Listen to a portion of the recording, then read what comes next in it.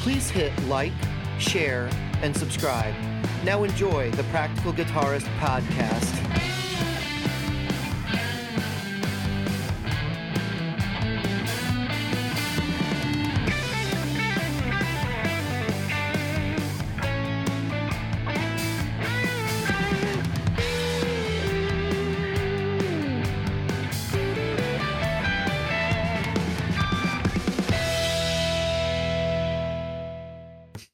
Good evening, Jim. Good evening, David. We're just flying by the seat of our pants this evening. We've been actually let's see. I've been sitting in my computer for about a half hour now, 45 minutes, waiting to get podcasting here. We just had some technical difficulties. We're getting back into the swing of things. Things are broken. We have been both of our worlds, our personal worlds, have just been like complete nonsense for a month. Over a month for me. And I'll just go, I can talk a little bit about mine. I don't think we need to talk about yours. Like that's between you and God, as far as I'm concerned. I'll talk a little bit about what I've been going on because I think it's important. Okay. All right. So, basically like we've started to rehearse with the band and, it just like work has been nonsense. That's like a whole other thing out of left field. I'm actually doing more videography at work, and so like that's been taking up a lot of time for me. But just basically the band thing is just like we put the EP out, started getting press. We're not like blowing up or anything. We've only we played in an open jam. That was our own like playing opportunity in the last 30 days. But we did like 2 weeks worth of rehearsal for that. And because we had to get a drummer up to speed, so we're paying a drummer. He's a great guy. His name's Jerry Rivera. For anybody who's interested, like you can look him up. He's worth the money. I don't know if we actually did we talk about that playing stint on the show. I mean, I could say that for the gig report. All right, so we'll talk about that. And then actually I have a show coming up that we're already starting to kick into gear to prepare for. I had to write new music for this gig. And because we don't have a full hour's worth of music yet, we're almost there now.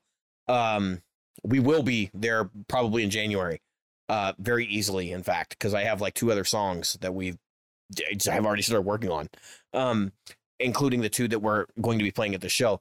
So this show is actually going to be a live stream broadcast. So show listeners, if you're listening, I wanted to plug this at the beginning of the show. I will also plug it at the end of the show. But basically, we will be playing at 8:30 Central Time on the Bunker Live, which is a live broadcast channel on YouTube. So I will post details in the social media for the podcast. If you guys are interested, you can hop on, guys and gals. Let's be inclusive. You can all hop on and take a look and just see, what kind of nonsense I'm up to. But yeah, it's been super hectic. Last weekend I spent a day with show listener Jeff Biesiadecki, and we went to, and he actually show listener and former guest. We went to Chicago Music Exchange, and I'd actually like to share some thoughts on that in the show too, if we get the opportunity. I love that. I've never been there in person, and definitely if when I come out your way, I 101%. I'd rather, believe it or not, I'd rather go visit CME than Sweetwater, but we can talk about that later. Yeah, we'll talk. We are definitely, let's save that for segment 1. We'll talk about I'm gonna put that up as a reminder. We're gonna talk about what do we say? We said CME and what's happening there. Yep. Hopefully this will fit without me adjusting font sizes. Save. Yes, it did. Yay! Okay, cool. So Jim, what you wanted to share some stuff about your hiatus, our hiatus? Yeah, the hiatus. So I want to talk about it because I think it's important. So my hiatus was due to some mental health issues. They weren't mine, but they also were someone that is close to me. And because that individual is close to me, I want to stress that he's turned a corner, and which is great. And now he's getting help, and I'm glad to hear that. Obviously, getting help and getting going to therapy and going through this and stuff. And I was going to take my wife on a cruise, but she didn't feel it was time to go out of the country. I agreed with her 100% because this person is close to both of us, and yeah, it was huge. But what I want to say is I want to say that counting on anyone but the individual to want to get help, whether it was the state and local authorities, law enforcement, you name it, we have a broken system. Yeah, we do. And getting mental health is harder than getting, because I was sick physically. Yeah. Getting mental health assistance is harder than getting illicit drugs. It is. And it's ridiculous. We need to really, and I'm going to get off my soapbox in 5 seconds. We need to help people with mental health issues, period. Yeah. We need to actually help and not just use it as some kind of soapbox for people to get elected to offices, regardless of what side they're on. Don't care. No, they need to be held responsible for Right. the ridiculousness of our situation in this country. Right. We hear all of these, vote for me and I'll do this. And it's ridiculous as the kid who got up in the 4th grade and said, vote for me for class president and we'll have more pizza on, on the school menu. Yeah. It's just silly. There's no, that kid has no power to put pizza on the school menu. These are, we need to start holding people accountable to what they could, should, can do. And that's all I'm going to say. Okay. So I'm glad that you brought this up. This has been a topic on this show before, mental health. And I know that this is a guitar podcast and I don't want to get too deep into it, but I do want to comment because my own personal situation, I live in a house with 4 people who are all in therapy. We refer to ourselves as the loony bin. Now we do jokingly, refer, but right. But everybody, so like everybody at some point needs somebody private to talk to or whatever about a situation or just to like understand their stress better and to go through life without that. I can't even imagine. And we live in a country where we can't even make sure that people have like basic medical care.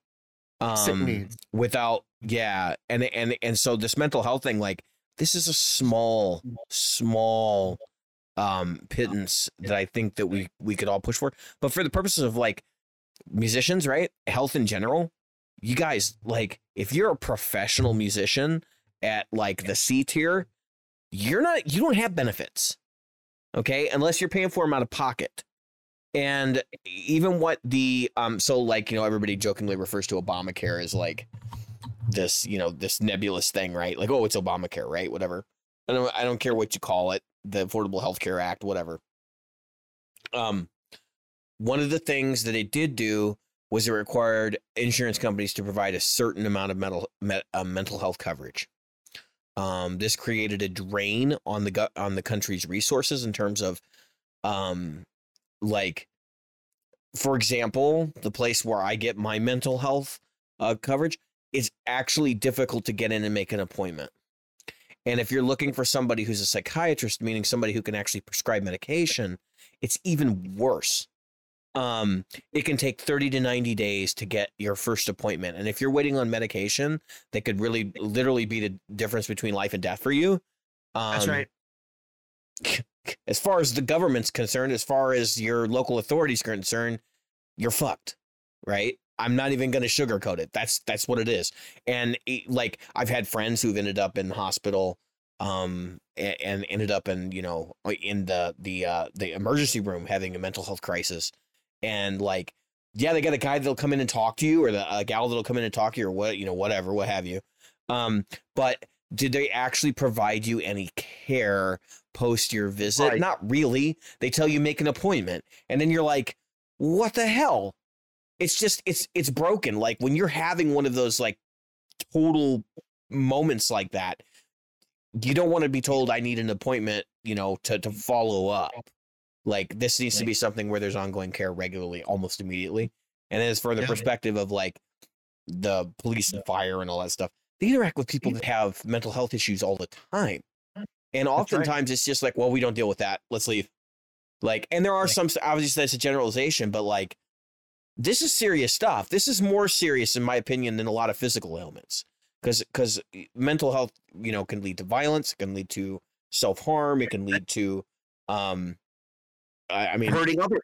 I mean, it's just, and a lot of people, they see it on the news, they experience it through multimedia, but what they don't know is that every person that is out there that has mental issues is someone else, whether it's their mother, their father, their sister, their brother, their cousins, whatever. Someone else loves or loved them dearly. And yeah, we need to break these attitudes. And there is the last stigma I want to talk about before we move forward in the episode. Yes. Because I'm sure that was where you were going. That we need to break the attitude in this country that mental health isn't a real thing. Because unfortunately, there is a large portion of our population that laughs at people who get therapy or laughs at people who need psychiatric medication, or who thinks that everybody needs a safe, or that laughs that, oh, that's a safe space kind of thing. Like, listen, if you are that narrow, you don't even realize what your own problems are.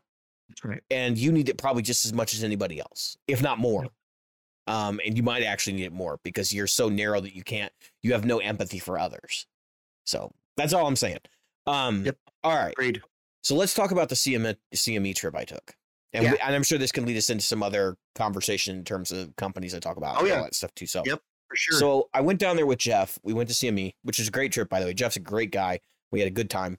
It's Jeff's first trip there, right? So we get down there and we walk in the door, and oh my God. So I walk in, you know, and it's like, if you've ever been there, the layout is really simple.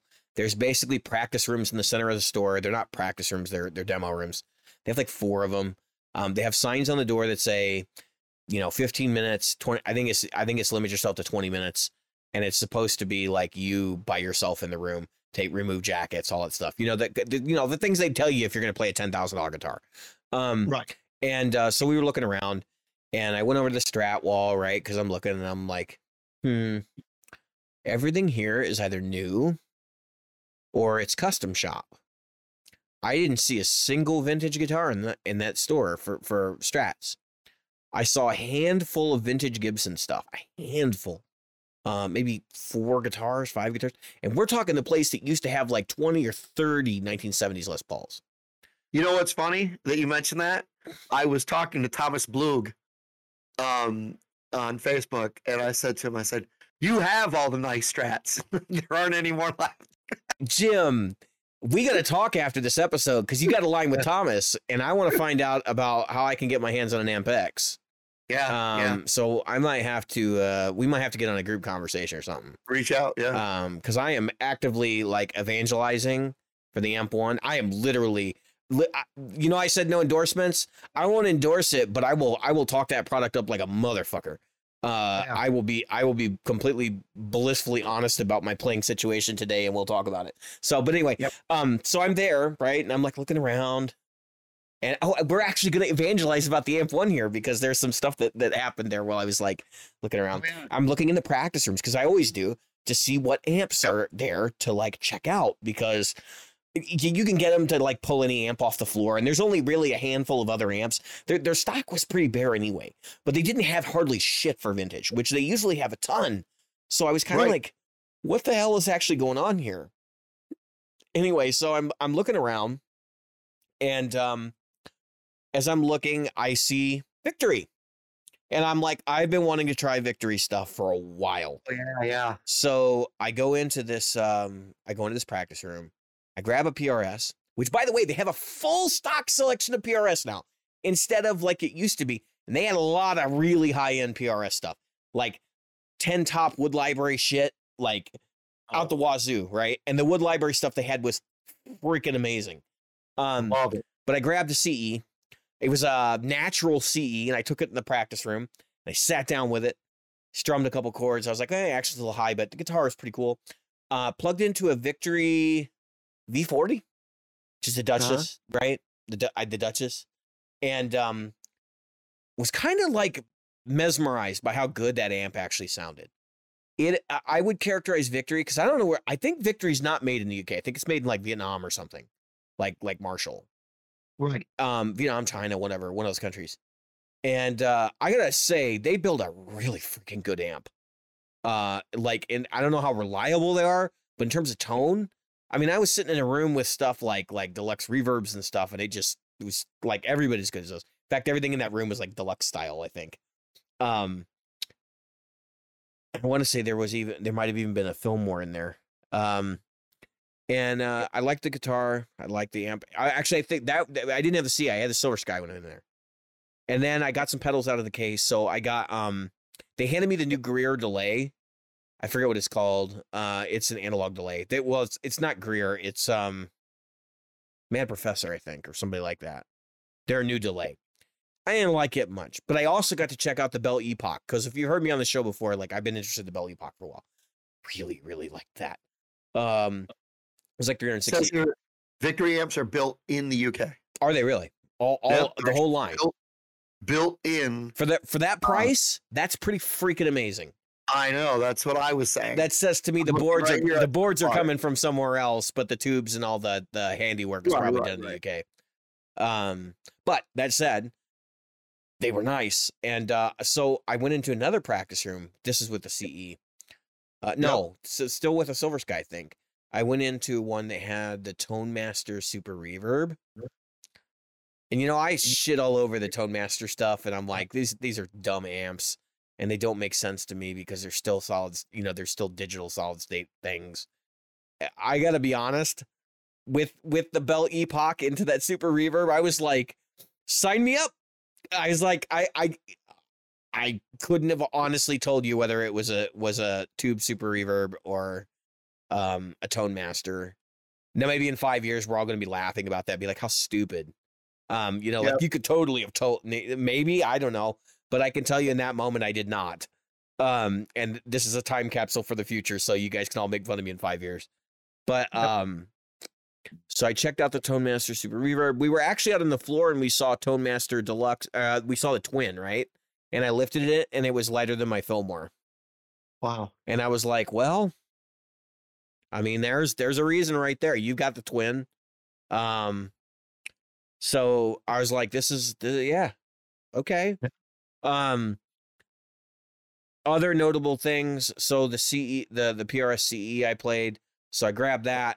I went into the other practice room and I had the new Retro Vibe, the Mark III Retro Vibe from Jam Pedals. Yep. And I got to try out the Victory V22. No, it wasn't the V22. It was the Sheriff. I don't know what number that is. But it's like a 25 watt plexi basically. Right. And it has a JCM 800 mode on it or whatever. But cranked that guy up, it plugged it into a Marshall 212 Vert. And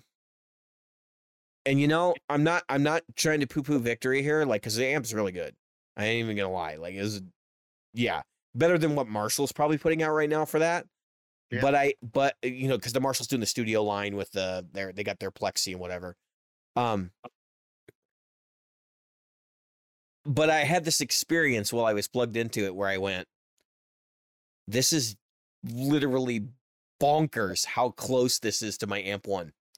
Yeah, that's crazy, right? My Amp 1 was like not even $700.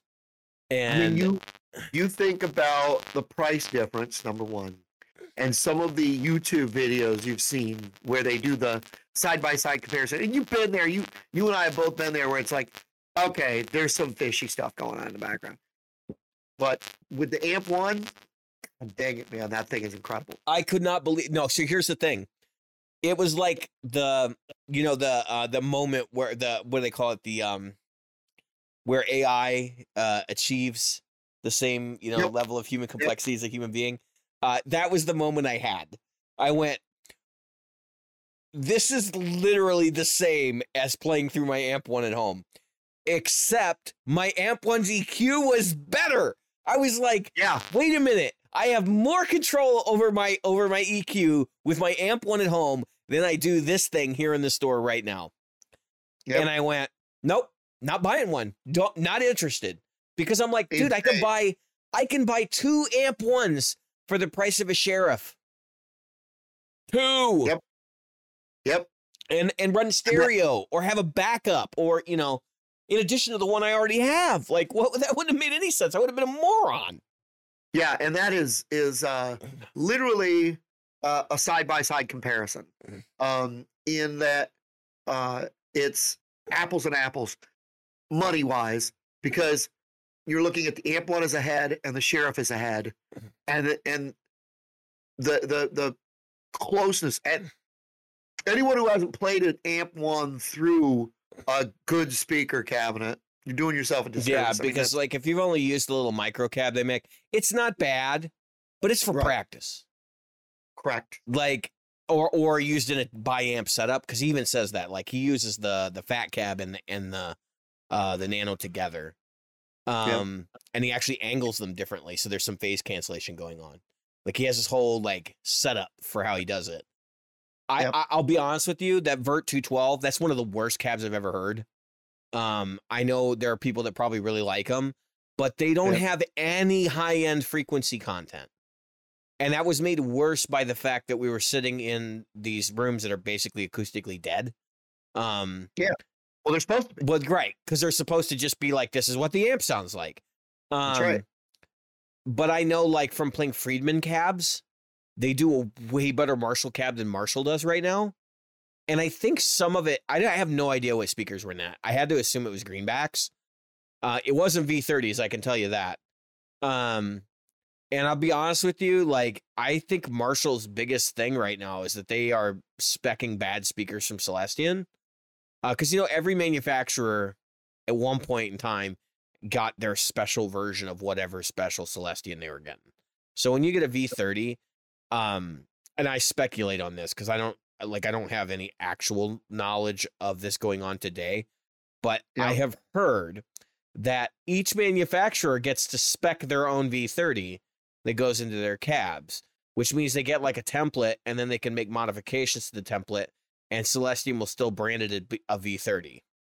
Right. And you can put it in your amp. In fact, that goes so far as to say that even the British-made Mesa V30s, they're not warehoused. They don't have like 1 million of them sitting there. It was sold out long ago. They have spec'd a British V30, and actually it even has different power handling than the conventional V30. It has an 85 watt power handling over the 75 watt of the normal V30. So I think when you're playing Marshall cabs, I think you're getting like the cheapest version of whatever speaker that's in it. Because Marshall has a tendency to do that kind of thing now. I was not impressed. And I've played a lot of Marshall cabs in my time. I you know, look, the 1960A is a classic cabinet. If you want one, get one from the 90s. Don't buy, you know, and try to get one with greenbacks in it. Don't buy one with T75s or V30s unless if you're going to get V30s, you better know which ones you've got. Because they're all vastly different. And if you don't believe me, you could go watch Glenn Fricker's shootout of V30s, because he's got like 5 different ones now, and they all sound completely fucking different, even in the same cabinet. So, and by the way, I've met Glenn. Yeah, I've mentioned this on the show before. Glenn's a good dude. I know his persona is a little out there for some people, but when he says he's tested them this way, he's tested them this way. He's not bullshitting on that. And I don't really see any fallibility in this particular instance, because we've all played V30s and been like, oh, that cab sounds like ass.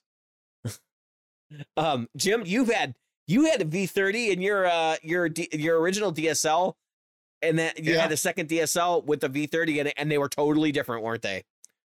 Matter of fact, I've had 3 DSLs, one with a V30 on it, and You are absolutely correct. Your current one has a V-type, right?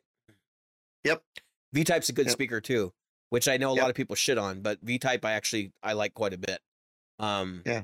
So anyway, But I pushed this one. You got to remember, a lot of people have played their amplifiers, and this is something both of us should talk to. They played their amplifiers, but never pushed them like for any real length of time. yeah. Like it's like when you got your car up to 130 once, or 100 miles an hour. Most people once. It'll do experience 130. Yeah, the first day you You've bought never it. driven 130 miles an hour in a stock like street car that isn't made for racing. It's more like mom and dad taking kids to soccer. It's a bit like driving flying a plane, but pointing the nose directly at the ground. Yeah, you learn that you don't need ice to slide around just going straight. I mean, unless your tires and your stuff. But my point is in that physics of it is I have pushed this amp like hard. Yeah. I mean, hard enough that I have to put ears on sometimes, but I do it because number one, it needs to get that cycled up. And number two, and more importantly, that sound, a lot of us like love Hendrix's sound and Vi's sound. That's what it comes from, being loud.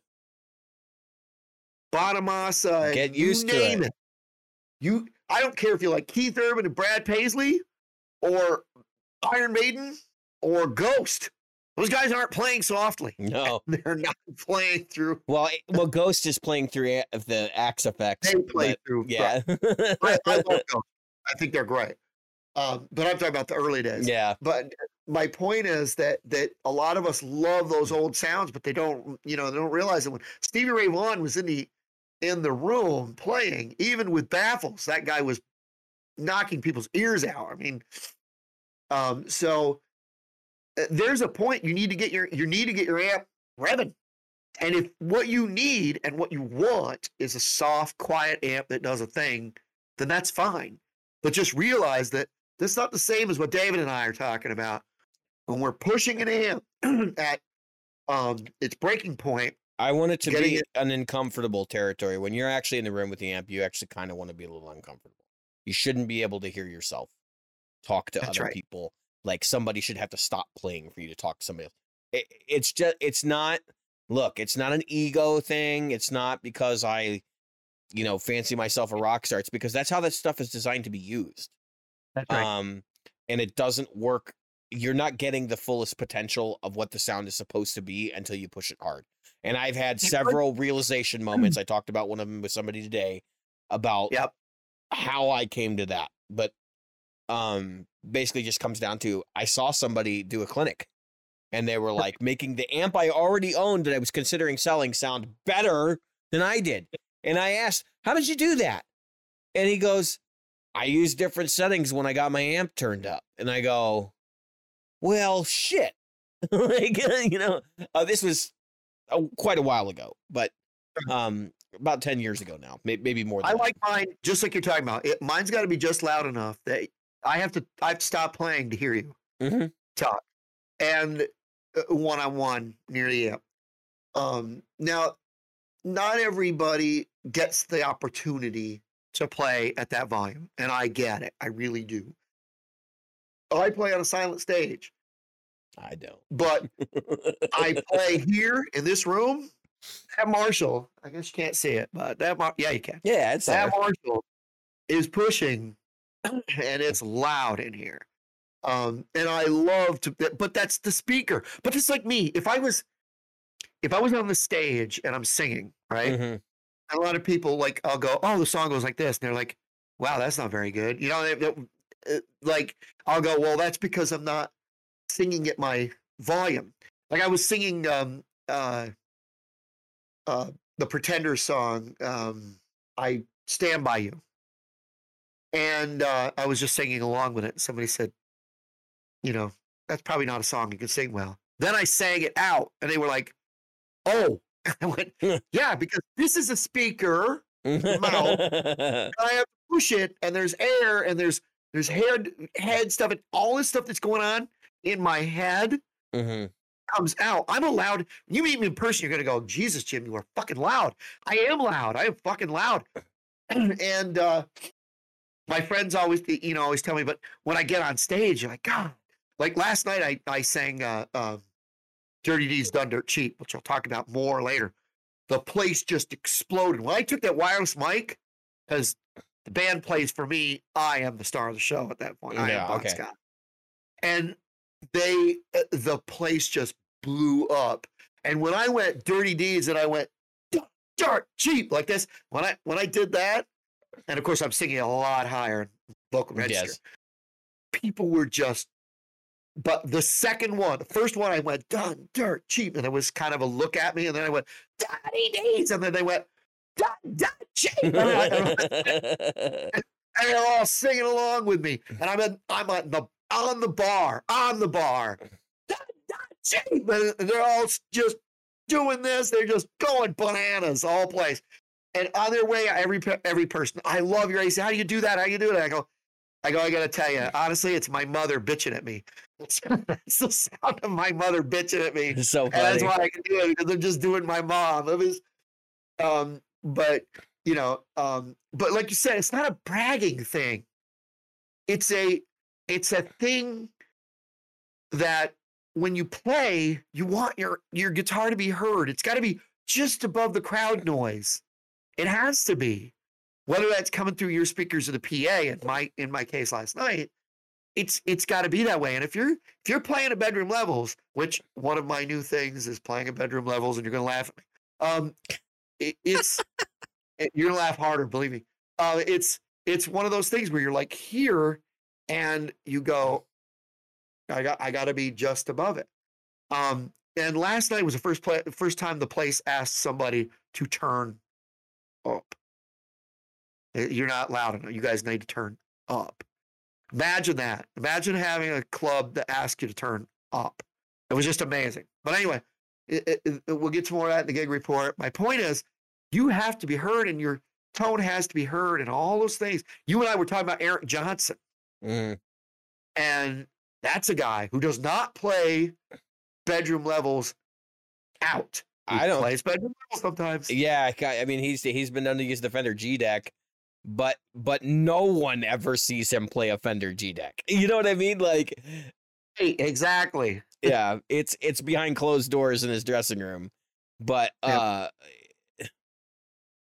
yeah, it's just funny. Like, that whole thing is like hilarious when you talk about players that, everybody does have to play quietly. We all understand that. But like, if you're gonna compare Gary, you can't really do that at quiet levels. Back to That's right. Back to the CME trip though. Yeah. Like the practice rooms there, you can actually get pretty raucous. I had a Friedman BE at one point at 5 through a 4x12 in practice room 1 there, and if you've ever been to CME, you know which one practice room 1 is. It's the one right by the pedal cabinet. I'm told you could hear me outside the practice room pretty clearly, but nobody said anything, and It sounded great. I did not buy one, but hey, yeah, who wants to buy a $4,000 Marshall JCM 800 clone? Anyway, so here's the things I wanted to report. Other things I wanted to report from you. We played. Jeff and I both played Acoustasonics. Played a Jazzmaster. Jazzmaster is slightly better than the other guitars. Still sounds like ass acoustically. I think, I don't know, and I don't like the fact that it's sort of an electric guitar, but it doesn't have an unwound G. But I understand the use case now, like better, I guess, than I did when I first played one years ago. We also looked at their used stuff. They had some cool stuff in use. They had the Taitabor model Yamaha. Taitabor. Yeah. And then which is a cool guitar, by the way. But I want to talk back some things I've said over the years about a few guitars. The Silver Sky. it's not as bad as I made it out to be. I I know, actually right? really, really liked the Silver Sky the Yeah, second but time you I know they played it. made some modifications to the Silver Sky. When I played that first one in 2018, which was one of the early ones off the lot, right there at the PRS factory, that is not the guitar it is now. It's a seven. It's They're a still a big- 7.5 inch radius, That's the only, yeah. 7.25 or whatever. But it Okay. and I hated it initially, but I think the guitar I played initially, I think the nut was cut differently. I think they figured out how to cut the nut correctly, and Yeah, that that's and probably- in that like it seems like it had more string travel, which I know it's a hard thing to like gauge, but the strings definitely felt more elastic on this one. I will say that I played, I think 3 different Silver Skies, 2 USA ones and an SE. I actually like the SE more. But I think it's because the SE is more like a conventional PRS in Right. that it has a different radius, and I could buy either of them and be totally like, this is my strat, That's- you know.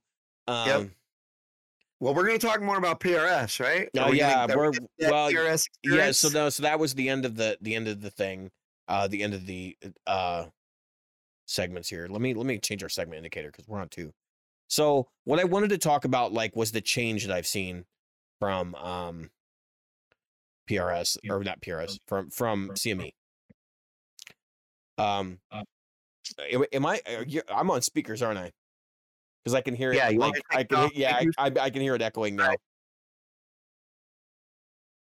And if I can hear it, I'm sure that it's being recorded that way. Yeah. Second.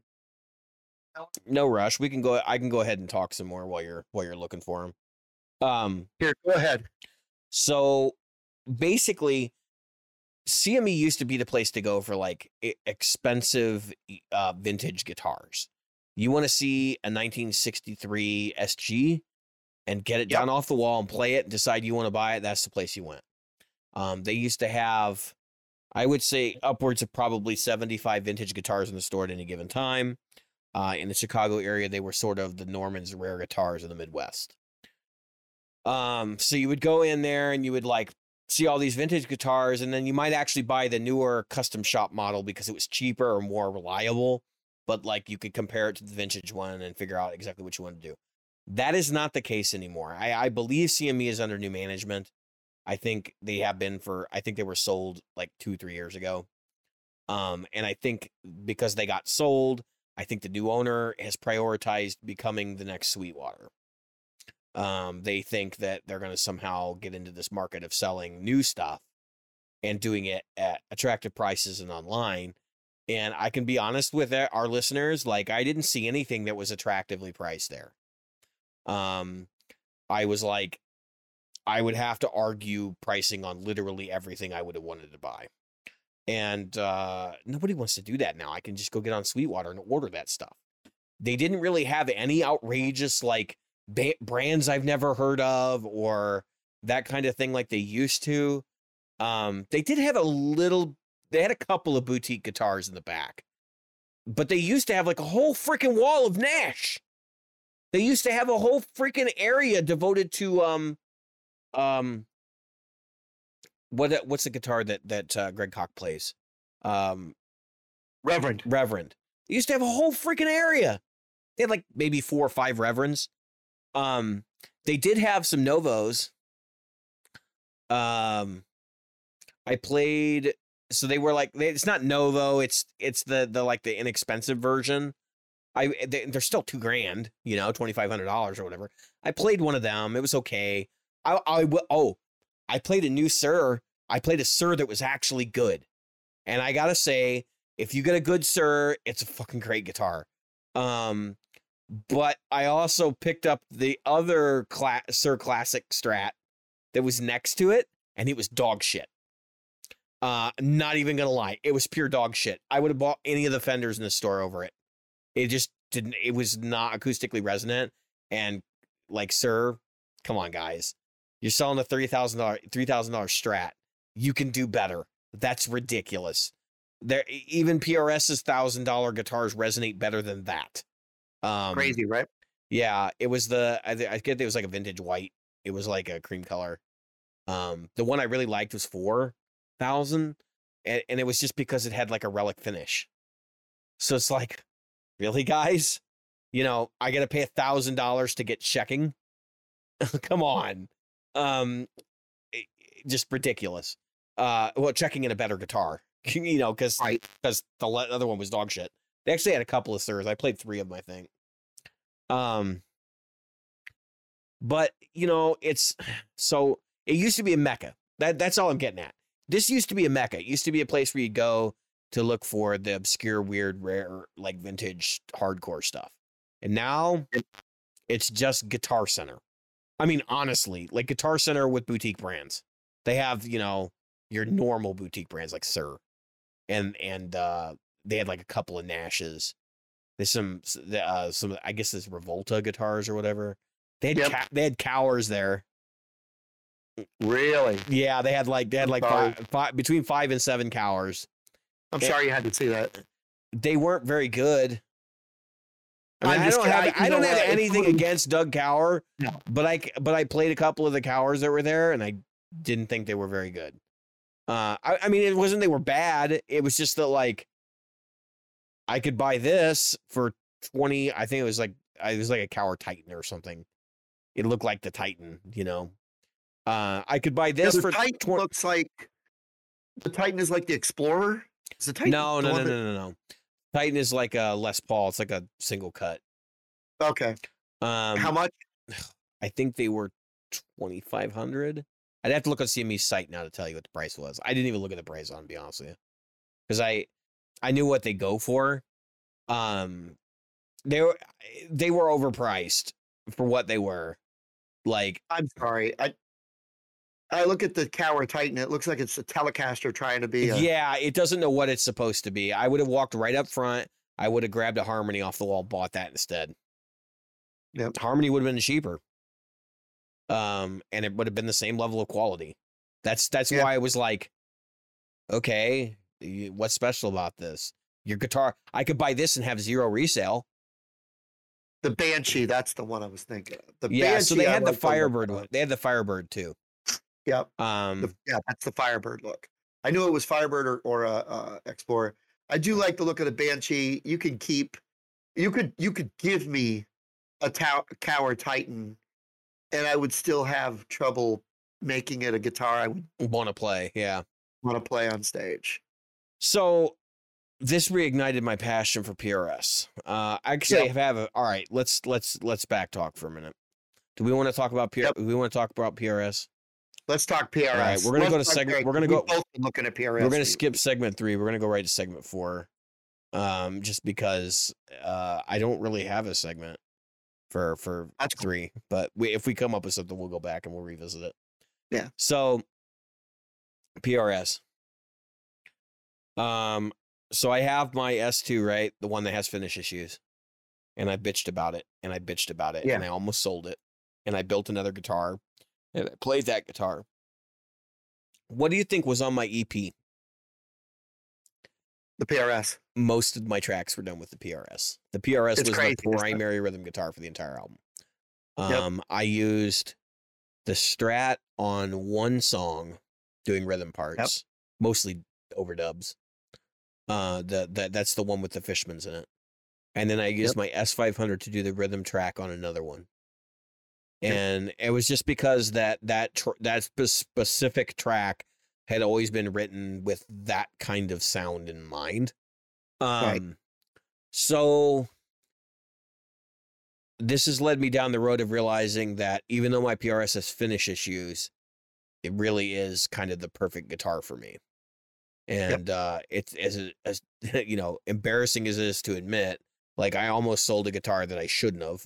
But also over what is really a silly issue, and we're gonna get into that too, because guitars are a tool, and I've said this on the show since I kind of got talked out of selling it. But like, I honestly don't care if this guitar looks like shit. If I wear this guitar to within an inch of its life, it's fine. In fact, I was laughing because I gave it to somebody to play today, and I was like sitting there. I was with Mike Mara today, show listener. His guitar is featured in the left-hand side here. I was chilling at his place, and I handed him my PRS, and I was like, he could bang it into the mic stand. he could drop it on the floor. Like, these are the things that are going in, these are the intrusive thoughts in my head. And I'm like, oh, fuck it. Who cares? Like, if he does catastrophic damage, it's insured. And if it's not, then like, it's no big deal. And quite frankly, I had pretty much resigned myself to sometime next year, I'm going to get another PRS, but I'm going to buy a CE this time. I'm not going to buy an S2. Right. I don't think the S2s are bad guitars. If I'm going to buy another one, I might as well go a little bit bigger. I actually don't want a custom. I think $4,200 for a custom is crazy. You and I have been looking at PRSs, and I was looking at DGT. Yeah. Okay. And so, first of all, they're supposed to release an SE David Grissom. Yeah, I've heard that. Probably next year. I would suspect next year, March, April. Yeah, I'm saving some money for that. So anyway, I'm interested in hearing the SE, even if I just return it, or it's well. The current David Grissom is what, $5,000? Okay, so the cheapest one I could find, which is not a 10 top and with moon inlays, oh god, is $4,350. Who buys a PRS with moon inlays? Come on. I know, that's what I said. Is that Paul giving me the moon? I don't know. I just know that. Let me see. DGT. I see it. 4,000 PRS DGT electric guitar, aquamarine, moon inlays, 4,000 even. Moon inlays. And it was like, really? So it's 3,700 out the door. Because as well as I do that if you talk, you can get a deal. Right. I could probably get it for less than $4,000. But the point is, here's a used one at CME, $2,795. I wanted the gold top. So look at the gold top. Yeah. And that's for like 4,500, right? Yeah. So realistically, I'm closing in on $5,000 at a 10 top, or probably 43, 44 to get out the door in the gold one, right? Let me ask you, what is the DGT giving you that you can't get out of a standard? Well, that's the thing. McCarty. Exactly. And I'd like to get a McCarty. That's what I was like, okay, so what about the McCarty? So I looked at the McCarty. And the McCartys are nice. And the S2 McCartys are nice. But the jump, and this is what you and I were talking about. So I'm just going apples and apples. The jump of the PRS SE, we were both talking about it. I got it right here. The PRS SE Silver Sky and the Silver Sky is nearly a $2,000 difference. Yeah. You're talking like $1,800, maybe 16 or 15 if you got a good relationship with a dealer out the door. It's a little over $1,000 because so you go from what, an $800 guitar to a $2,200 or $2,400. I think it's $2,400 for a Silver Sky. No, look at them now. They're $2,700 and something. Did they go up that That's much? what I thought too. I was like, oh, I can. And then I looked at him. I'm like, you've got to be kidding me. The price jump is incredible. 26.49. Yeah. Yeah. Almost $2,700. You can still get a cut. They still do some models for 2384. Yeah, they're demos. But see, that's the thing. If they're selling a demo for 2384, you can get a new one for that too. That's right. So, all right, that's what I was saying. $1,500 difference out the door. Yeah, between $1,500 and $2,000. I got you. Yeah, and so I got my. How much is the Silver Sky SE now? It's $849. It's $849.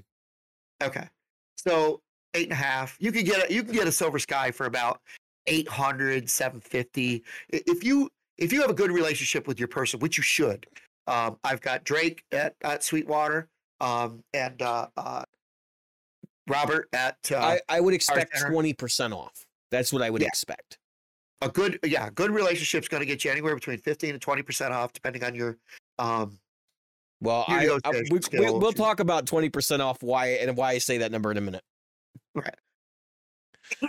So my point is that jump, and when I looked at a McCarty, which I'm still on the fence of, a nice McCarty, not even a 10 top, a non-top McCarty is over $4,000. Mhm. And even with a good relationship, I'm $4,000 give or take with tax out the door. And yet, I could get a S2 McCarty for under $2,000 out the door. And so I'm still got that. Let's call it that $1,500 to $2,000 price difference, and they don't make an S2 McCarty. I mean, an SE McCarty, so I can't even Oh, speak. I thought they were. I thought they did for like a year. Yeah, they haven't done it for. I wish they would. I wish there's two of them they'd make. The CE. I wish they'd make a CE in the SE line. No, that's never gonna happen. They're doing the Silver Sky. Yeah, totally different neck joint though. And that's the reason why they probably will never end up doing that in SC, because the neck joint for the CE like is a very specific, and the body wood has to be selected properly, and it's a whole thing. So that's why I doubt it.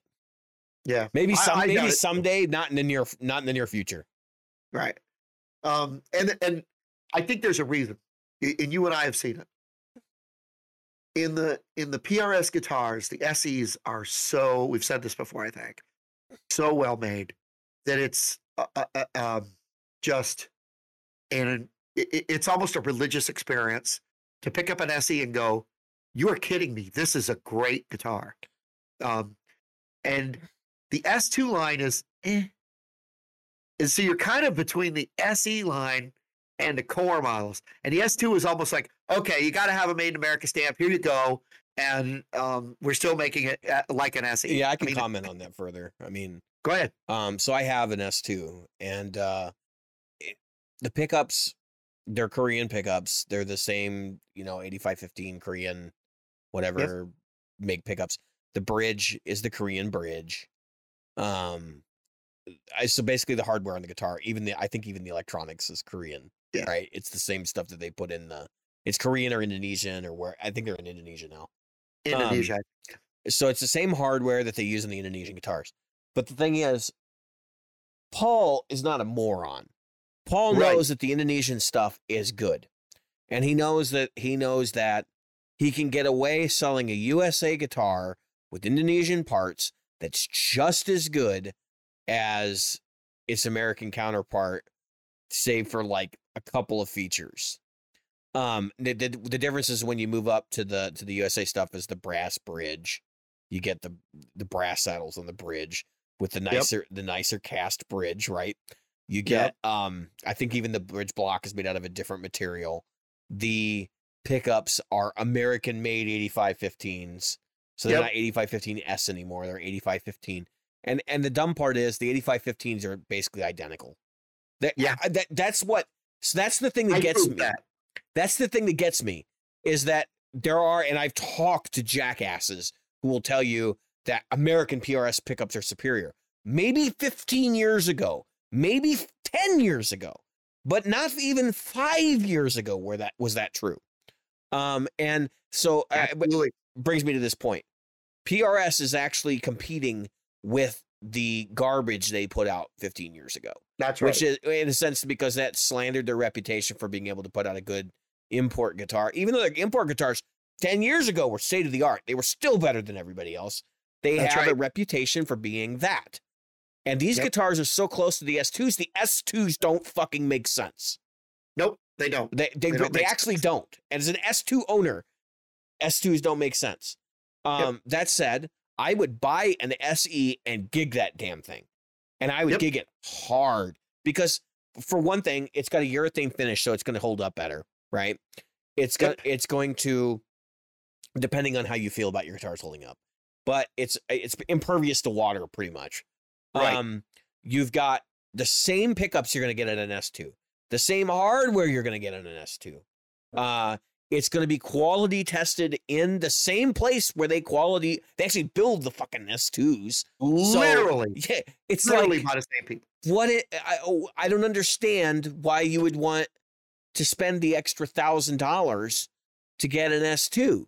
That's why I'm like, I feel dumb. I feel like I was dumb because I didn't know that. And actually I wanted the nicer top, right? So, and the S2 or the SE 35th anniversaries went fast. So I ended up with an S2 35th anniversary. But that said, the custom, when you get into that jump in quality from S2 to custom, even I think that's a pittance too, to be honest with you. What do you get in there? You get the American made same pickup. You get you get the brass bridge. That's like $150 or $200 upgrade. You do get the violin carve. So that's literally, you're paying for wood shavings. If you go from an S2 custom 24 to a core model custom 24, the difference in price is fucking staggering.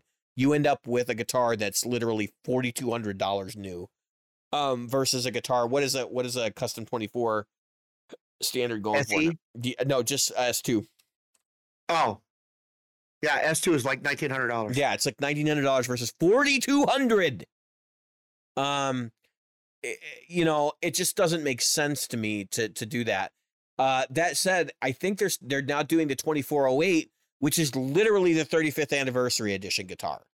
Yep.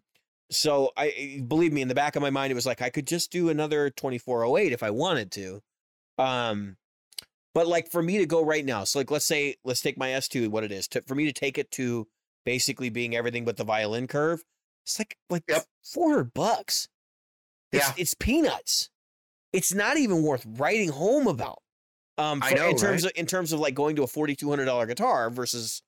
So that's why I'm like, if you can live without the violin carve, and actually I would even go so far as to say I think the S2s have the violin carve. No, they don't. No, they don't. It's not the same violin carve.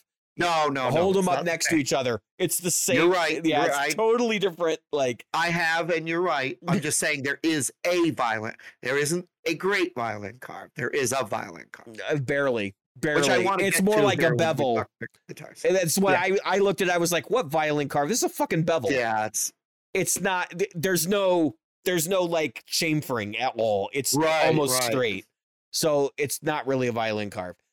The reason why I bring this up, okay, is because talking to PRS owners I know, many people actually find the S2 guitars more comfortable, and I'm one of them, than the custom 24. And we're not just talking about price, we're talking about how it fits their arm and stuff. Right.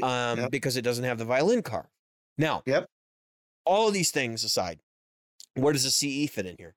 The CE is actually the smartest priced guitar in the entire lineup. I can't argue that. That's why I'm looking at one. It's so funny. I've had people tell me, well, the CE doesn't sound like a custom 24. I'm like, okay, it's not supposed to, number one. It's supposed to sound like a bolt-on neck guitar. And for me, I come from Strats. So sign me up, okay? Now, Jim, you come from Les Pauls, so maybe not sign you up. But like, realistically, it still has a lot of that custom 24 DNA. So if you like the custom, you're still going to get similar sounds out of it. It's just going to have a little bit more snap. It's not like night and day different. Right. A lot of people tend to think that like, oh, well, if I get the bolt-on guitar, it's going to sound like a Tele or a Strat. No, that's not actually what creates the Tele Strat signature sound. It just has a little bit to do with the attack. What creates that sound mostly is, I hate to tell you guys, but we had Dylan Talks Tone on here. And we've had other people on here who have basically said the same thing, which is pickups are probably 80% of the sound of the guitar, not more. Yep. So that's why, like, in my mind, the CE makes the most sense. It's $2,200 right now, I think, or $2,400. You can get them for 20% off. Most of them are under 8 pounds. Were you aware of the new reverb feature? If you follow like items on Reverb, the seller can make you an offer without you making one first. That's right. If you matter of fact, I've been putting stuff on my watch list, and guess what happens? You get an offer. Seller sends me an offer. It's typically, how much do you think off? On my CEs, it's usually around 20 to 25% off. So that's why I'm saying you can get 20% off. That's the straw man offer, right? So like, we need to dump this guitar. We'll give it to you for 20% off. The problem with getting a CE right now, for everybody who's listening to the podcast, they're fucking hard to find. PRS is not building a lot of guitars right now. They might be building a lot, they're quote unquote, they're building a lot of guitars right now, but like, I think the demand of the orders from 2020 on retailers may flood the market with guitars that sit on shelves. So I would be really hesitant to buy guitars until the new year. Give it a little bit of the first quarter. And the reason why I say that is because we'll know whether we're full-blown recession first quarter. We just got news this week. Amazon's laying off a bunch of people. Other big companies may start laying off. If you see massive layoffs, you're going to see prices on PRS from retailers, not from PRS corporate, but from retailers are going to be taking pennies on the dollar on them. You're going to be able to make some cool deals. Because they're going to be sitting on a lot of inventory that's not going to move. Now, the reason why PRS hasn't caught up with demand is because they're not growing their company size right now. They did the smart thing and realized if we add a bunch of people, when this whole thing is over, we're all screwed. So Paul has some good people advising him on the business side, because I'm sure there was a bit of an itch to try and grow the company during the economic boom that happened as a result of the stimulus money and all that that we've been living in for the last 2 years. And I think Paul had good people that said, don't hire anybody, don't grow the company, don't nothing that wasn't nothing that wasn't planned prior. Right. So that's where we are right now. We're looking at a line of guitars that is, for all intents and purposes, doesn't make a whole lot of sense from the pricing perspective. And really, for lack of a better word, is pretty overpriced unless you're considering the SE line, which is priced right where it should be. Right. And I think some of that just has to do with them continuing to keep their guitars as an elite guitar. The Custom 24 is $4,200 because they want to make it very clear to you, this is custom shop level quality on a production line. It's $4,200, which is the entry level custom shop guitar from Gibson. It is the entry custom shop level guitar from Fender. They know clearly what they're trying to tell their customers. And do I think people are paying $4,200 for customs or custom 24s? No, they're paying $3,750, $3,600. That's the reality, right? Because there's wiggle room in those prices, and those guitars don't move like the S2s and the SEs do. SEs I've heard are ordered out for like 2 years. S2s, kind of the same deal. I can also say that their reps are so damn busy you can't get a word from them. I've reached out to several retailers because I'm looking for a specific one. And I reached out to several retailers and I asked, what's the word on these? And they basically said they get them when they get them because their reps don't know. And it kind of sucks because as a customer, now you got a dealer relationship that you can't reward for, doing your thing because you can't get the one you want. And it sucks for me because I would have to fly to one of these retailers if I wanted to see what it sounds like, or I order it from Sweetwater and guess. The other thing I wanted to point out, so the Blue Mateo color in CEs is nothing like what it actually looks like on Sweetwater's site. So the Blue Mateo it's like an iridescent blue, but their color, whatever they're using to capture the images for Sweetwater, is blowing out those images and making them look very, very close to aqua. And those guitars are not aqua; they're actually more on the dark blue side. In terms of the color of iridescent blue, like the color spectrum, they're on the darker side of iridescent blue for sure. It's hard to describe on an audio podcast what a guitar looks like when you're talking about finished colors. So just go look at the pictures of the blue ones on Sweetwater. The model guitar is correct. The model guitar looks correct, but the other ones that they've had in stock do not. I don't know if they even have it. They may not even have any in stock right now for the Mateo Blue, but so I basically resigned myself to getting to the Ariza Verde. And there's a reason for that. I think Mateo Blue is such a popular color that they're putting shit tops on them to get them out the door. And I think the green ones I've seen have had way better tops. Because that's probably the least popular color. And I don't really care about popularity so much. It's just like, I want a nice color. I don't really care if I have another red or brown guitar. I've had enough fucking red and brown in my life. I want neon pink or like some, and I think they actually do a neon pink. Like I want some outrageous like 80s color because I'm just sick and tired of like brown and red and black and gray. Like PRS, could it kill you to just not make every guitar you make in some sort of red burst, some sort of brown burst, some sort of gray burst, and black? Like, just give us like 5 or 6 color options outside of that, because you don't make a lot. They don't make a lot of models. PRS has far fewer models than the other guys. And the yellow, I'm sick of the yellow too. The honey yellow thing, like it was cool on the Santana. Just leave that color for the Santana. Like we don't need it on every freaking guitar. I know they price things based on what people are buying, so this is me bitching. I was looking because I've always wanted a Santana, like the real Santana, not the SE. Yeah, my guitar teacher. I'm still out of that price range. I can't pull that trigger. I mean. They still have that PRS I reached out to him about. It's sitting right here. I won't show it on the I won't show it on the podcast because I am not letting a show listener buy that if I decide I want it.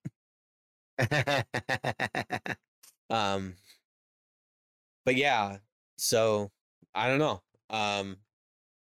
PRS, like my relationship with that company has been like corporate evil, but less corporate evil than Fender and Gibson have seemed to be for me. I have actually spoken with Paul in person. Jim, you've spoken with Paul in some capacity in person. I have. And that makes me more relatable to them. I've never met JC Curley, and I've certainly never met anybody who's in charge of Fender. So, there's more of a personal relationship there as well. But it is what it is. And actually, I will say this is the other thing that cool takeaway from this. The combination of that and the Amp 1 is really just phenomenal. And I joked that I was talking about putting Fishmans in my S2. I'll never put Fishmans in my S2. That would be the dumbest thing I could do. If anything, I would have custom wound pickups. They're sort of in the vein of PRS, but with some more treble. But I honestly think even the CE, I would keep basically 8515s in because those pickups just work good. I mean, your rig sort of has to be like tweaked to work with it. But once you get that ironed out, like your sound is very full and it's got a lot of push to it. I really like it. And I actually love this split. That's going to be one of the things I'm going to miss on the CE is having the ability to split both pickups. But I'm pretty sure I could have it modded to have the pole switching should I so choose in the future. I would hate to drill holes in a $2,000 guitar, but stranger things have been done, and I have a shop that can do it. I've done it. So, but that said, thinking about doing it now. Yeah. Dude, all right. For the purpose of the audience, like the reason why we're talking about the CE over any of the other guitars as being the guitar to buy is because it's the value of the line. You're getting a guitar that's basically made in the core facility with all the core accoutrements, right? It's got with a carved top with a bolt neck. And yet, and it's funny because it is a bolt neck, and yet that could the beauty of a CE. And if you haven't touched one, felt one, played one, experienced it, because I have, you have, in person, I've owned it. I gotta be honest with you, that's one of the guitars I got away. Because when I bought mine, I paid $1,600, brand new. Yep. You're gonna pay through the nose this time around, and you better not let that thing go either. No, you might as well just hang on to it. $1,000 difference, but that's still not $1,000, but about $800 difference probably out the door. But the beauty of that guitar is the beauty of that guitar. I mean, Mhm. that thing is just amazing. Yeah. So I will say this. I played a bunch of S2s before, and I've never had one that resonates like the one I own. So I do think Yep. they are different. They're all sort of like slightly different. Yep. But that said, like none of them have ever been bad guitars. Right. Like a bad PRS is like still better than the worst or than the best Fender in a lot of cases. Can we talk about Fender for a minute? Yeah, sure. So obviously we're a podcast and we follow other podcasters and we follow other channels. Yep. The one thing that I've seen, and this is Fender, like Fender fanboy channels that are slamming Fender hard, and I'll throw two of them under the bus in that they're doing the right thing because they're fanboys. And as a fanboy of Gibson, I call out Gibson when I see it. I don't let you not call out Gibson. Yeah, and I will, but I'm going to say something about two of my new guitars. But right now, the fandom of Fender is realizing, and I'm saying F's because I got a stuffy nose. It's hard for me to make an F right now. A Fender fanboy, Jim can't say that 3 times fast right now, are calling out the quality assurance is not bad. It's horrendous. We're talking about the American Vintage 2 series. These are, we're talking AV261 reissue. Great sounding guitar in the hands of people doing the demos. But the ones that are showing up are not good. Right. Ryan from 60 Cycle Hum got in a horrendous Jaguar. Yeah. Jaguar. It like sharp fret ends and Jazzmaster. The fret ends were horrible. The bridge was bad. They didn't do a great job in the quality assurance whatsoever. And there's another channel. Let me get the name of it. Not because I want to call it out, because I think it's important, because this guy is not just a Fender fan person. He's a Fender specific guitar fan. Like channel. He's like a channel that's devoted to Fender. Right. That's devoted to a specific type of Fender. And let me get this up real quick because I want to the Pusheen. Okay. Pusheen. And I love his channel because he's so honest, so dead honest. And he got the Fender American Vintage 2, 1966. And the stuff he pointed out for a $2,600, right? Am I right? Because I don't want to say the wrong thing. Yeah, that sounds about right. They're up there, like between $2,200 and $2,600. Yeah, I want to say they're in the $2,500 to $2,600 range, but I could be wrong. Point is, that $2,400 for the Jazzmasters. 24. Okay. Yeah. And he even said for $2,400, this is horrible. And I'm only conjecturing. I'm going outside of what he did. I'm conjecting that when Fender did their layoffs and then went, whoops, laid off too many people, bring some people back. They're not. You mean Twitter? No, Fender. Okay, never mind. Oh yeah, Twitter. Yeah. The level of people they're getting back. It's not. No, it's the entry level people that like are seeing a possible future there. Because they're not going to hire back people who are making a ton of money. They just can't.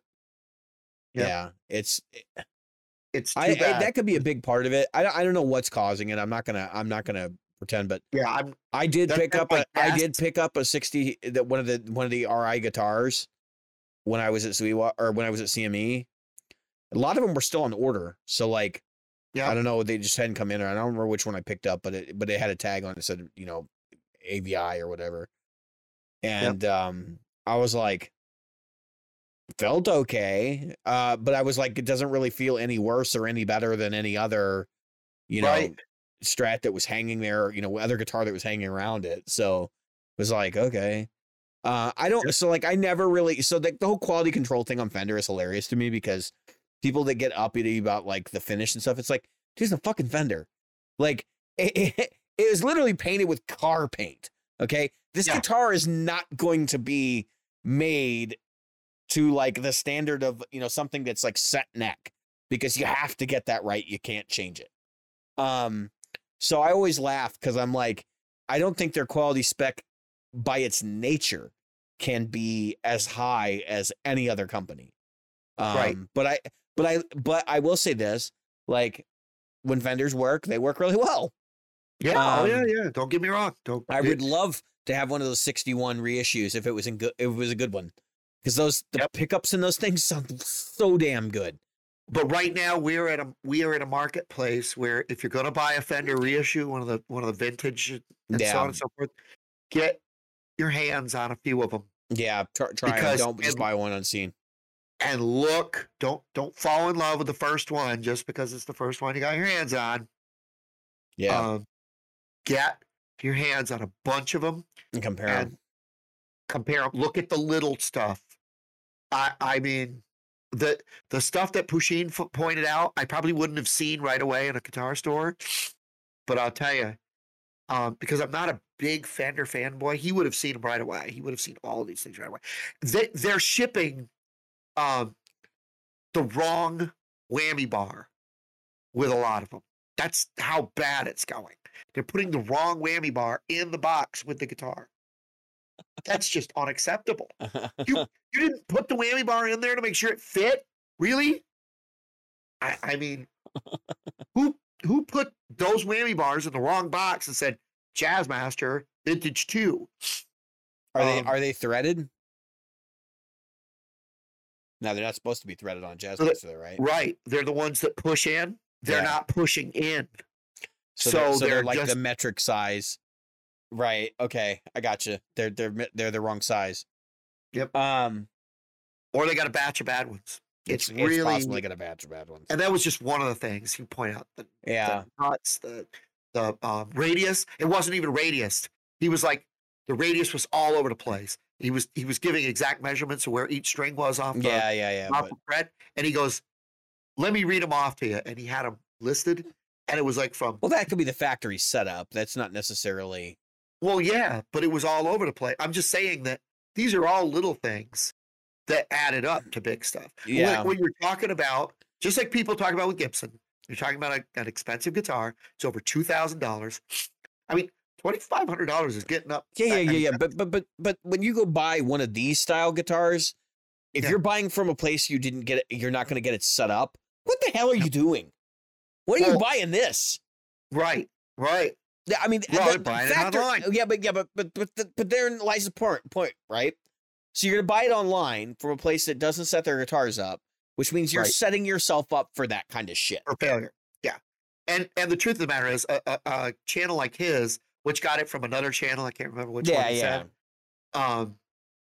The setup should be good because Fender is sending it to him.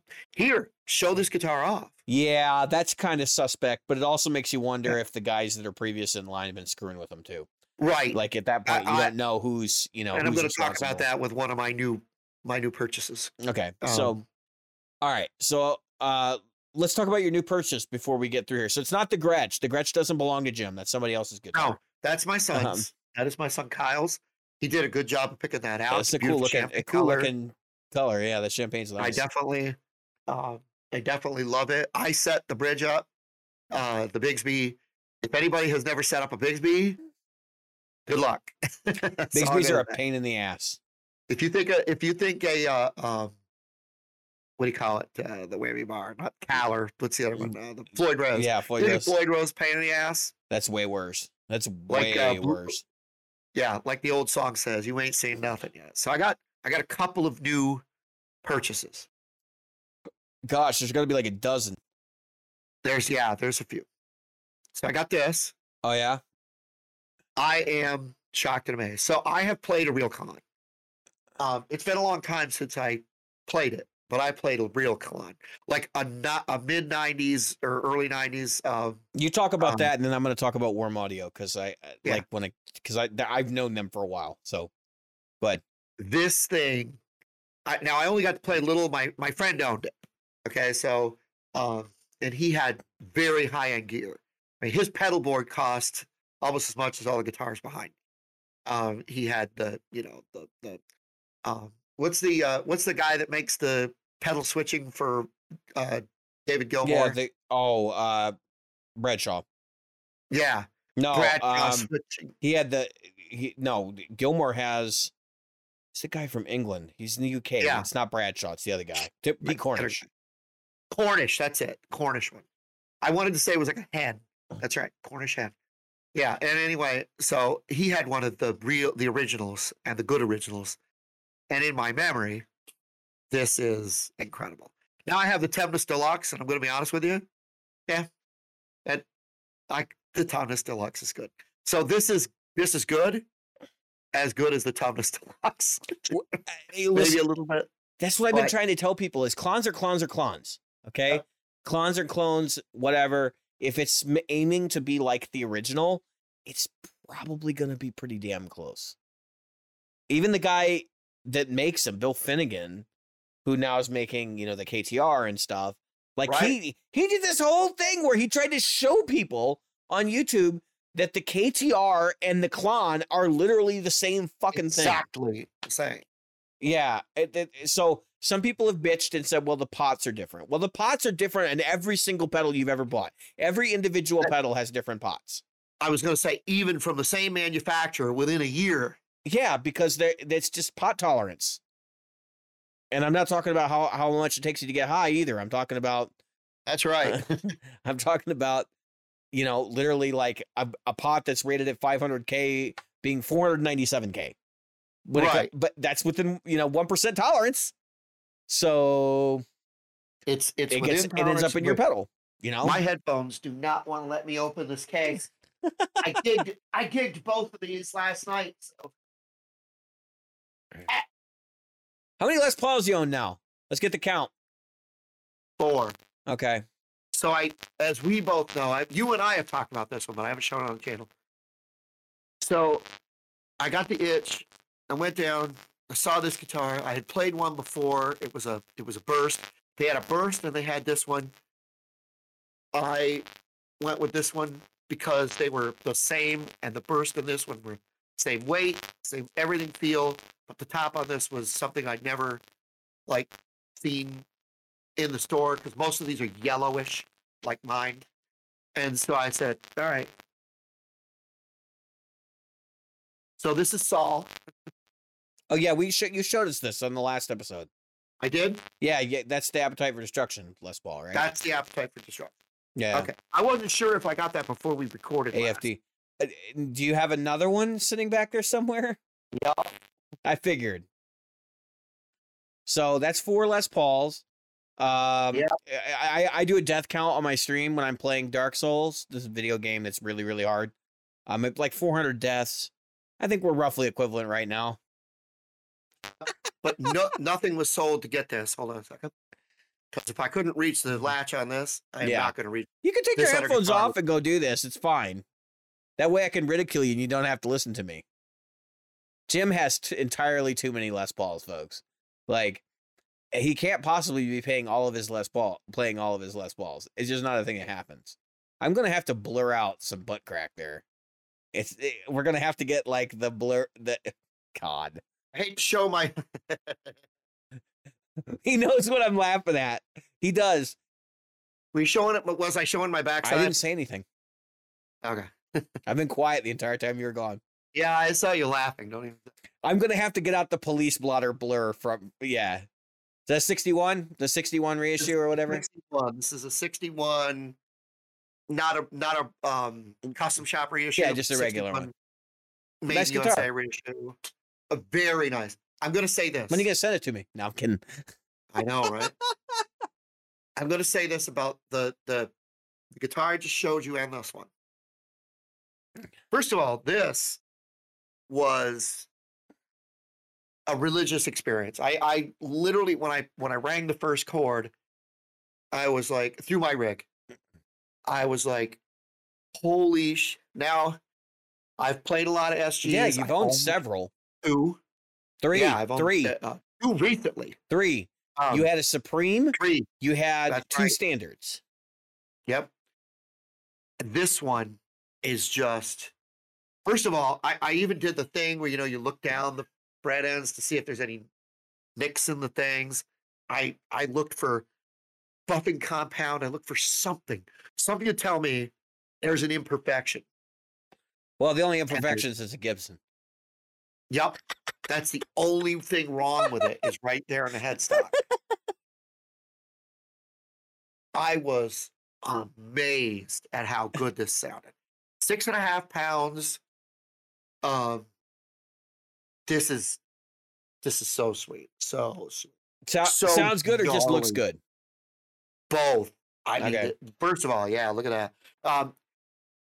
But as far as the sound goes, it just sounded great. It played great. The nut was cut right. What? Yeah. Gibson nut cut right? No. Who'd have thought? The thing was radiused right. I was like, who did? All right. Sweetwater either set this up or somebody at Gibson was like, okay, I care. Because this thing is just immaculate. Not the case with the AFD Les Paul that I just showed you. That thing was set up like shit. Like somebody didn't know what they were doing. But Sweetwater doesn't actually set him up. I think Gibson sets him up, and you're at the mercy of who did the setup. Yeah, I think so. Now that said, my the Flash guitar was a Guitar Center purchase. Yeah. Not slamming on Guitar Center. No, I don't think it has anything to do with that. But the truth of the matter is the thing was set up like dog shit. And I think what happened, because you and I both know, first of all, it's a 2020 and I'm the first owner. I think that thing went out the door and came back. Yeah, it's possible. Maybe more than once. Because it is a 2020. I think somebody ordered it in. It was tuned down. Well, even them being set up, like just sitting in the store and getting played will whack them out. Because I've actually seen like Floyd Roses where people have adjusted them and shit.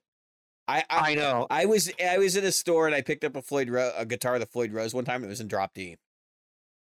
Somebody had to bring an Allen key to loosen the locking nut to put that thing into drop D. Who carries an Allen key in their pocket? Exactly. So I played those two guitars last night, and during the thing, I'll talk more about it. Amazing sound. I wanted to get them on the stage and get them loud and get them out there, and they've played and felt so good that it's hard to. Let's just say that's not the end of my guitars. I've got another one coming. But I'll tell you later why I'm getting another one. But the point is that you don't need a reason anymore, Jim. Now you're a collector. You don't need a reason. Yeah. Yep. We get to my reasoning. I want a Santana. So we talked about now I'm back to PRS. The reason I want a Santana is I don't know if you've ever played a Santana. I have. The neck on a Santana is 100% different from every other PRS like a Gibson neck you will ever play. Yeah. It's got a different. Yep. It's more like an SG, but not quite. I have played several actually over my time. Yeah. My guitar teacher used to own one. Unless you really want a Santana, you don't want a Santana. I mean, I wasn't a huge fan of that guitar. But I understand like why it exists, and I understand why someone might want it. I think if you want SG type tones, though, you want a Mira. Yeah, and the Mira is only available as an SC now. I know, it's crazy. No, it's not, Jim. Why would it be crazy? It was using Indonesian pickups anyway. Yeah, well, the Mira is great guitar. That's what I'm saying. The Mira is another great guitar that's now made in the right place for a right price. Definitely a great bargain. Yep. So, all right. So that's most of my new stuff. I'm sure I missed something. We're way beyond the what's new, but okay. Go ahead. Let's go on what's new. Yeah, well, not really. I haven't really had what's new. Oh, I want to talk Yeah. about Warm Audio for a minute. So you got the Klon, right, from Warm Audio. Yeah. So for those of you who don't know, like Warm Audio has been around for a while now, and they Yeah. make period correct equivalents for a lot of really high-end studio gear. The kind of shit that people would like freak out about if they would change things on it and be like, that's not legitimate, like that's not real. So like 1176 compressors and Neve preamps and Neve EQs and all that kind of stuff. So for them to take on things like the Klon and the Zen Drive as their first guitar pedals totally makes sense, because those are pedals that people argue about the parts in all the time. And it sort of makes sense for somebody to be like, you know what? I'm going to make a Klon in the real housing that has basically the same parts. And I'm going to charge you basically what everybody else is charging you for it. Maybe slightly less, because I'm going to make it in China. Yeah. Yep. And Warm Audio stuff is really, really good. I have not heard anyone tell me Warm Audio makes bad mics, bad preamps, honestly, it's legit. It is what it says it is. And so yeah, that's all I'm saying. Like, I'm not shocked to hear that Klon was good. I really am not. Yep. Okay. So if you want me to talk about what's new, so I really don't have a whole lot. I got a cab box. I can run 2 cabs at once now. That's great. Works wonders. Nice. Finished out the whole board in the last month or two. So I have an ES8 on the board now. It's all programmed. I got 4 basic sounds I use for everything. It's worked out wonderfully. It's been my bread and butter. Still kind of wrapping my head around how to get everything bulletproof on there, but for the most part, I can get in and edit pretty quickly. So if I have to make modifications, I can do that, or I can work on the fly. Other than that, there's really not too much else to share. I bought a pedal. Oh, I bought the AC booster. Got that in. That was a good pedal. It's on my micro board now with my BB preamp and my DM2 and my Rat, my JHS Rat, the 3 Series Distortion. And honestly, like, it's just a good pedal. There's nothing really to share there. It's like a Tube Screamer, pretty much. In gain level and stuff. Maybe a little bit more top end. Tube Screamer with an active EQ, 2-band active EQ. Yeah, so that's basically like all the new stuff that I've gotten. And I really don't. I was like, I'm saving money now. I really don't want to spend anything. So that leads us to the gig report. Let me change the LED indicator here over to gig report territory. LED off, LED on. I do not have my Stream Deck running tonight, so kind of flying by the seat of my pants here. All right, we're on the gig report. So I'll go first because I know, Jim, you get a long one. You got way more gigs than I. I do want to talk about playing out with Destiny Unraveled for the first time, which is my band. So we went and we went to the open jam I go to all the time, and we talked to the guy that runs it, Sam Wyatt. And we're just like, we'd like to come out and play as a band if that's okay. And he's like, yeah, he's cool with it because he knows we've been there a lot. So we had our hired gun show up, and we played first, right? So here, let me tell you the comedy of this night. We got called up. Tony and I got called up to play with another band first, like another sit-in type thing. And I'm playing in flat tuning. I get on stage, my guitar is tuned flat. I have a floating trem. There is literally nothing I can do to fix my situation. So I played through that whole thing in flat tuning, transposing in my head. And the comedy of it was the guy who was standing next to me goes, "You're in flat tuning," but he's like, "Your tuner is always on." So he's like, "I can look at your tuner and follow along." Well, I'm making mistakes left and right because I'm in flat tuning, right? Like, as I'm adjusting and, learning the songs in the beginning. So like maybe the first 24, 32 bars, he's over there and he's like following my tuner, and he's like looking at me like, "What the fuck are you playing?" And I'm looking at him like, "Why are you looking at my tuner? Like, what is it? What? I told you I don't know this song. Don't look at the tuner. Don't do that. My volume is rolled off so no one can hear me while I'm figuring this out." Like, Shut the tuner. Yeah, I was like, no, don't do it. Literally had my arms out. So if you guys can't see if you're listening to the podcast, I got my arms, like the referee. No, foul. Yep. like, no, don't do it. And this guy is the whole time he's like looking at my tuner, and then we get through a song, and I'm like, dude, don't look at my tuner. That was a mess.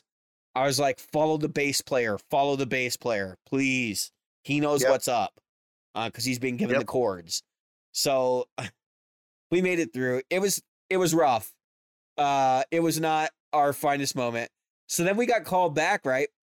Or no, we sat down, because we were like, I was like the house guitarist at that point that night, and we sat down, and Jerry, our drummer's there, right? And like, he's like, you were way too quiet talking to me. He's like, I'm going to have trouble hearing you if you're going to be that quiet. And I looked at him and I said, dude, I had my rig turned down because I was like, I did not want to step on anybody's toes in that band because I didn't know the songs and I'm in flat tuning. So it was going to be really difficult for me to like manage all of that, right? And then be successful. So I'm like, you've got nothing to worry about on stage next to me. He's like, dude, you're going to have to turn up. So now I'm sitting there and stressed out about it because I'm like, I really got to make sure Jerry can hear me. Really got to make sure he can hear me. So I had that bare-faced cab, right? And you know how it has a radiator in the back, Jim? This might be the most amazing tool for when you're playing and not mic'd up, because you can hear shit coming out of the back of the cab. So I put it in front of the drum kit when we got called up to play as a band. And I angled it so it was facing directly at Jerry, that back radiator. And I put the amp one on half. And we played, and as soon as we started playing, the energy just went. It was like through the roof. And at least for me as a player, like I can't speak for the audience, but people seem to be into it because I know the songs well enough. I'm actually looking at the audience while I'm playing. And we just went for it. Like it was a good moment because I felt really strong about everything we were doing. We got to the part in Stairways and Highways where the song drops out and there's like four measures of nothing, and everybody is like standing up and clapping, you know, and cheering and whatever. And I'm sitting there, I'm like, that's exactly what I planned to have happen in that moment. Like, I'm like, everything is firing on all 8 cylinders. It's exactly what was supposed to happen. Everybody stopped. All the cues were hit. It was perfect. But here's the thing that this is the way the audience sees it, right? So like we get through the song and then he comes back up and he says, you guys can do one more. And we're like, we're not prepared for one more tonight. But, you know, we you know, of course, told everybody who we were and where they could find our music and stuff. We could have played one. We could have played 2 more, actually. But we walked off stage and I sat down and I you know, kind of just sighed and like relaxed because I had a panic attack on stage during that. Wow. And I was playing and my heart was beating out of my chest and I felt like I was going to pass out. And it was because I was so concerned our drummer was going to miss cues because they don't mic things there. Because he had that conversation with me before it. And I was just like, holy shit. Like, this is just not going to be good. And if we bomb this, like, it's just going to set a tone for things that I don't want to have going forward. We did not bomb. I have video footage of that show. It's been on our Instagram and been other places. We did not bomb. We played very, very well. I was kind of shocked. Everybody in the audience I know came up to me and they were like, you guys are tight. Like, you guys have, you know, you're all like firing on all 8 cylinders and stuff. And it made me feel really, really good. Because I was like, I built a lot of effort into that thing in the last year. And to hear people come up to me and say that, even though I've had other people tell me, your singer's not great, like, you know, you lack this or you lack that. And just being kind of like self-conscious about it. And, you know, to go through that experience and to have him just like kill it as well as he did and deliver. Because here's the thing. The vocals in our band are not really supposed to be the center, like the tonal center for the band, right? Like you're supposed to really be listening to the guitar work and the bass and the drums. And the vocals are there to like guide you on your journey. And they are there. They are vocals and they are supposed to be tonal. But like if they're a little off, they're a little off. It's live music, guys. And just like when I play there, generally I'm expected to keep my volume in check. It's rock and roll. I turned that shit up and I was not going to turn it down. If somebody came up to me and was like, even the host, dude, you're going to have to turn down. I would have been like, come on, man. Like, this is the way this is supposed to be. Like, that's the way this music is supposed to be. No one said it because they knew that's the way this music was supposed to be.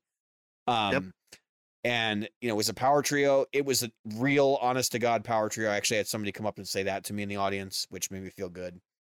But it was just, it was nice to have a moment where like all that stuff paid off. And so I haven't been to Open Jam. Because I hurt my shoulder that night too. That's a whole other thing. I don't think I actually hurt my shoulder that night. I think I hurt it the next day. So I work a computer job, right? I sit at my desk all day. And when I sit, my shoulders tend to go forward at my computer because my keyboard is at the wrong height.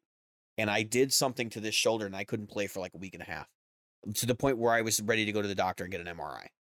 I was going to beg for an MRI to figure out what the hell is going on, because I needed to know, because if I couldn't play, like, I needed to know now. And by the time I made the appointment, things started to get better.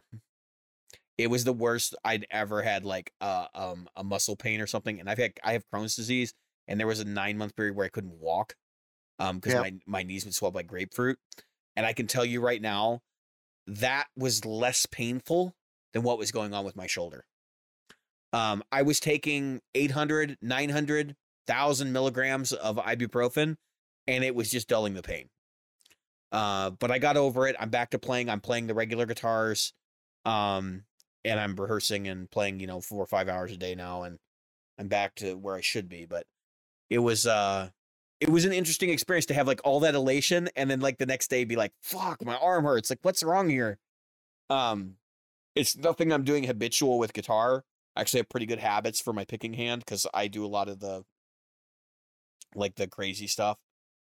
You kind of have to do that correctly, or you're going to tear yourself up a lot earlier. I've been playing 20 years. At this point, if I don't have tendonitis from what I'm doing, like I would have had it a long time ago. So I think it's some sort of rotator cuff problem. I've had a little bit of come and go with it and sleeping on it wrong and that kind of thing. Actually, going into that show, I had pain. So I knew there was going to be issues coming out of it, but like having that panic attack, we've talked about it before. I had a panic attack once time before. It's always gear related.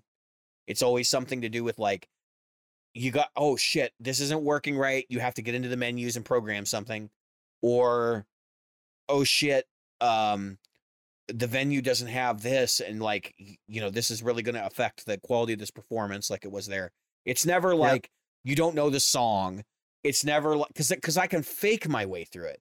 It's never like, I'm afraid that people are going to be, or I'm going to be embarrassed because I can't do X, Y, or Z. I practice enough that I'm not worried about that stuff. It was literally equipment related, and I've got to get better about not having that kind of stuff go on stage. But that said, I got through the first song having a panic attack, and like, it was probably the most solid of the set. It was just like I went on autopilot, because I was like, you got to calm yourself down. Don't worry about listen for the cues. Don't worry about, anything else. You just got to focus on calming yourself down. By the time I got to the guitar solo, I was like 80% of the way calm. And then when we got to the next song, I was like, this is the one I'm going to have to really make sure I play well. And I took, my 10 seconds to breathe before, and it's fine. So, just craziness. And then of course, now we've got this other gig that I want to plug. We're doing the Bunker Underground, the Bunker Studio Live or whatever on YouTube. I'll post links in our social media at 8:30 Central on December 6th. And it will be a day that's going to be real interesting. We're going to debut 2 new songs. We're going to play the entire EP front to back. And it's going to be fun. We'll play it out of order. We're not going to play, same order and whatever, but we're going to play all the songs in the EP, including the hard ones. So, but they're all hard. Like, I'm not even going to lie. I have the toughest job in that band. Oh, yeah. For sure. Oh, yeah. For sure. and like, I'm actually kind of sitting here thinking about it. I'm like, man, it's only like 2 weeks away. Like, shit, I need to get on it. So I know what I'm doing tomorrow. All right, Jim, take it away. You got your gig report. Go for it. Yep. So last night we played a club for the first time for this club. And we were kind of nervous because This was the kind of club that their Saturday nights were kind of dwindling. Yeah. And we sold them that's because you need a good band. Good bands keep people. Bad bands drive people out. And so they were like, all right, we'll pay your price. We're high end. We're double what most bands are. Yeah. Double. And so, our drummer moved to keys. So I should probably tell everybody, okay, so I didn't know I showed Saul to everybody. Yeah. I haven't played since I bought Saul out. Yeah, I was going to say, last night was the first time. Have you had a sub in? Yeah, okay. I had a sub. One gig I had a sub, and the next gig I was sick. I mean, I was fine the day before. The next day, I was so bad. And that was a couple weeks ago, and I was so bad that I couldn't get out of bed and stay out of bed. Yeah. I had vertigo. Yeah, we were talking about that. Couldn't drink enough water. There's a really, really bad stomach flu going around. One of my coworkers had it and had the same thing for like 24 hours. They were like, I need to go to the hospital. I was flat on my ass. So I couldn't play. There was no way. I would have got people sick. It wouldn't have been good for anybody. Right. So anyway, long story short, I'm back on the stage. I'm ready to rock. And last night, and I'll share a video with you later, we nailed it. We crushed it. And there were several, I don't want to get all of them. Like I said, Dirty Deeds Done Dirt Cheap was a highlight. We did a musically relatively simple song, but very locked in song. Use Somebody by Kings of Leon cover. Well, I had a woman who goes, we were loading in, and a woman goes, "Are you guys just a cover band?" And I looked at her, I said, "Yep." And she goes, "I'm sorry, I didn't mean just a cover band." I go, "That's okay. You're not going to hear any songs about what my grandmother told me when I was 16 years old, and I should remember for the rest of my life. Don't worry, we're gonna play some good music." She came up to me later, and she was like, "Oh my God, you guys are so great." So many compliments, so many comments, so many people who loved us. Dude, I was just nailing it. The SG sounded great through the rig. The new Les Paul sounded great. We sat down because now we have a keyboard player, and so all of a sudden, less sonic space, right? So more paying attention to where you are, what you're doing. A lot of padding chords, a lot of just rhythmic strumming. And my solos had to be tight, right, dead in, accurate, which one of them was not. And I hope nobody ever hears it. Because what happened, okay, so I was like getting ready for the gig. I was all excited, right? And I was saying to my son, I go, geez, I had a nasal thing, which you can hear. And I was coming home with the Christmas tree. This was last weekend. And I'm closing the door. And as I closed the door, I realized my finger was out. I closed my finger in the door, took off skin from here. Oh, yeah. Here. I saw that on Facebook. It is just gone. And underneath, I could show it, but I won't because I don't want to gross anybody out. But let's just say last night, so I tried with a bandage on, and I was hitting the bandage, as you can see, goes a little too far. I cut the one last night. Yeah. Cut it back about this far, but still, it caught strings before I was actually ready to play. You just have to rip them off and play it without it. So I ripped it off, and the skin is flapped up. Yeah, it's like flapping around like while you're playing. I know. I'm very little down. So you know what I did in the middle of the set? I reached into my toolbox. I pulled out my string snips. Yeah. Popped off the protector, grabbed that thing, and cut the skin right off it. Yeah, it's all you can do. It's all you can do. So I've been there. Trial by fire, baby. Does not feel good. No. And I put new skin on it, but by the end of the night, because you know that is the point. That's the point where to pick. Right, literally Yeah. right there. And the strings, because I'm close to I actually kind of play more with my finger than my pick. And I'll tell you, I was tearing it to pieces. I had to wipe the guitar constantly. Somebody's like, why are you wiping the guitar so much? You don't want to know. Yeah, you do not want to know. And then looked at my hand, it's blood coming. Oh my God. So, yeah, nobody wants to use these strings. I was just having such a good time, and got some great video. I did, like I said, I walked around doing dirty deeds, and people were just loving it. They loved every song had a energy. There was a like what you were talking about. It was just surgeons. And at the end of the gig, we're ending with like pop disco shit because that's what we want them. Leave them. Yeah. We want to leave them wanting more. Can't remember if we did Commodore's Brick House or Superstition, which we give a very Stevie Ray Vaughan feel. It was one of those two as our last song. But we're coming to the end of the song. I've got the SG. I'm jumping in the air and slamming down with Did the you break it? SG with a big old power chord, hoping that I didn't push the neck too hard Yeah. to throw it out of tune. And the other guitar players playing, and our singers jumped up in the air, and just there's this picture where we're all in the air, just having like, with the exception of the drummer, everybody's in the air, and it's just amazing. Whoa, wait, why And, is the drummer not in the air? I wonder. Maybe you should call Nick. Nick might be able to help you with that. Oh yeah. Nick could. We've talked about that already, but a lot of the stages. But we've had some folks, and we've had some interest from some people that book the corporate high end gigs. Right.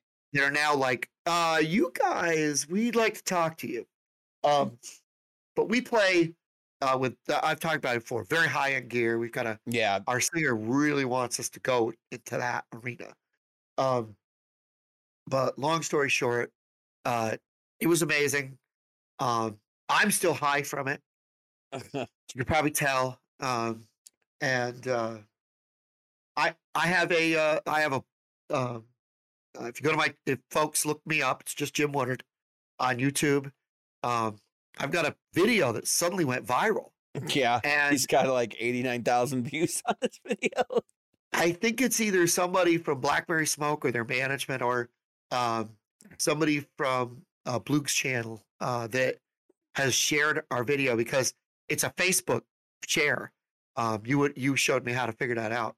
That has us just I'm at 110 plus thousand views right now. I'm at, Yeah. yeah. So we got to talk. I'm getting 10,000 views a day. Yeah. Are we ready to close out? Yeah. All right. I've been David. I'm a Jim. And tonight we've been Practical Guitarists.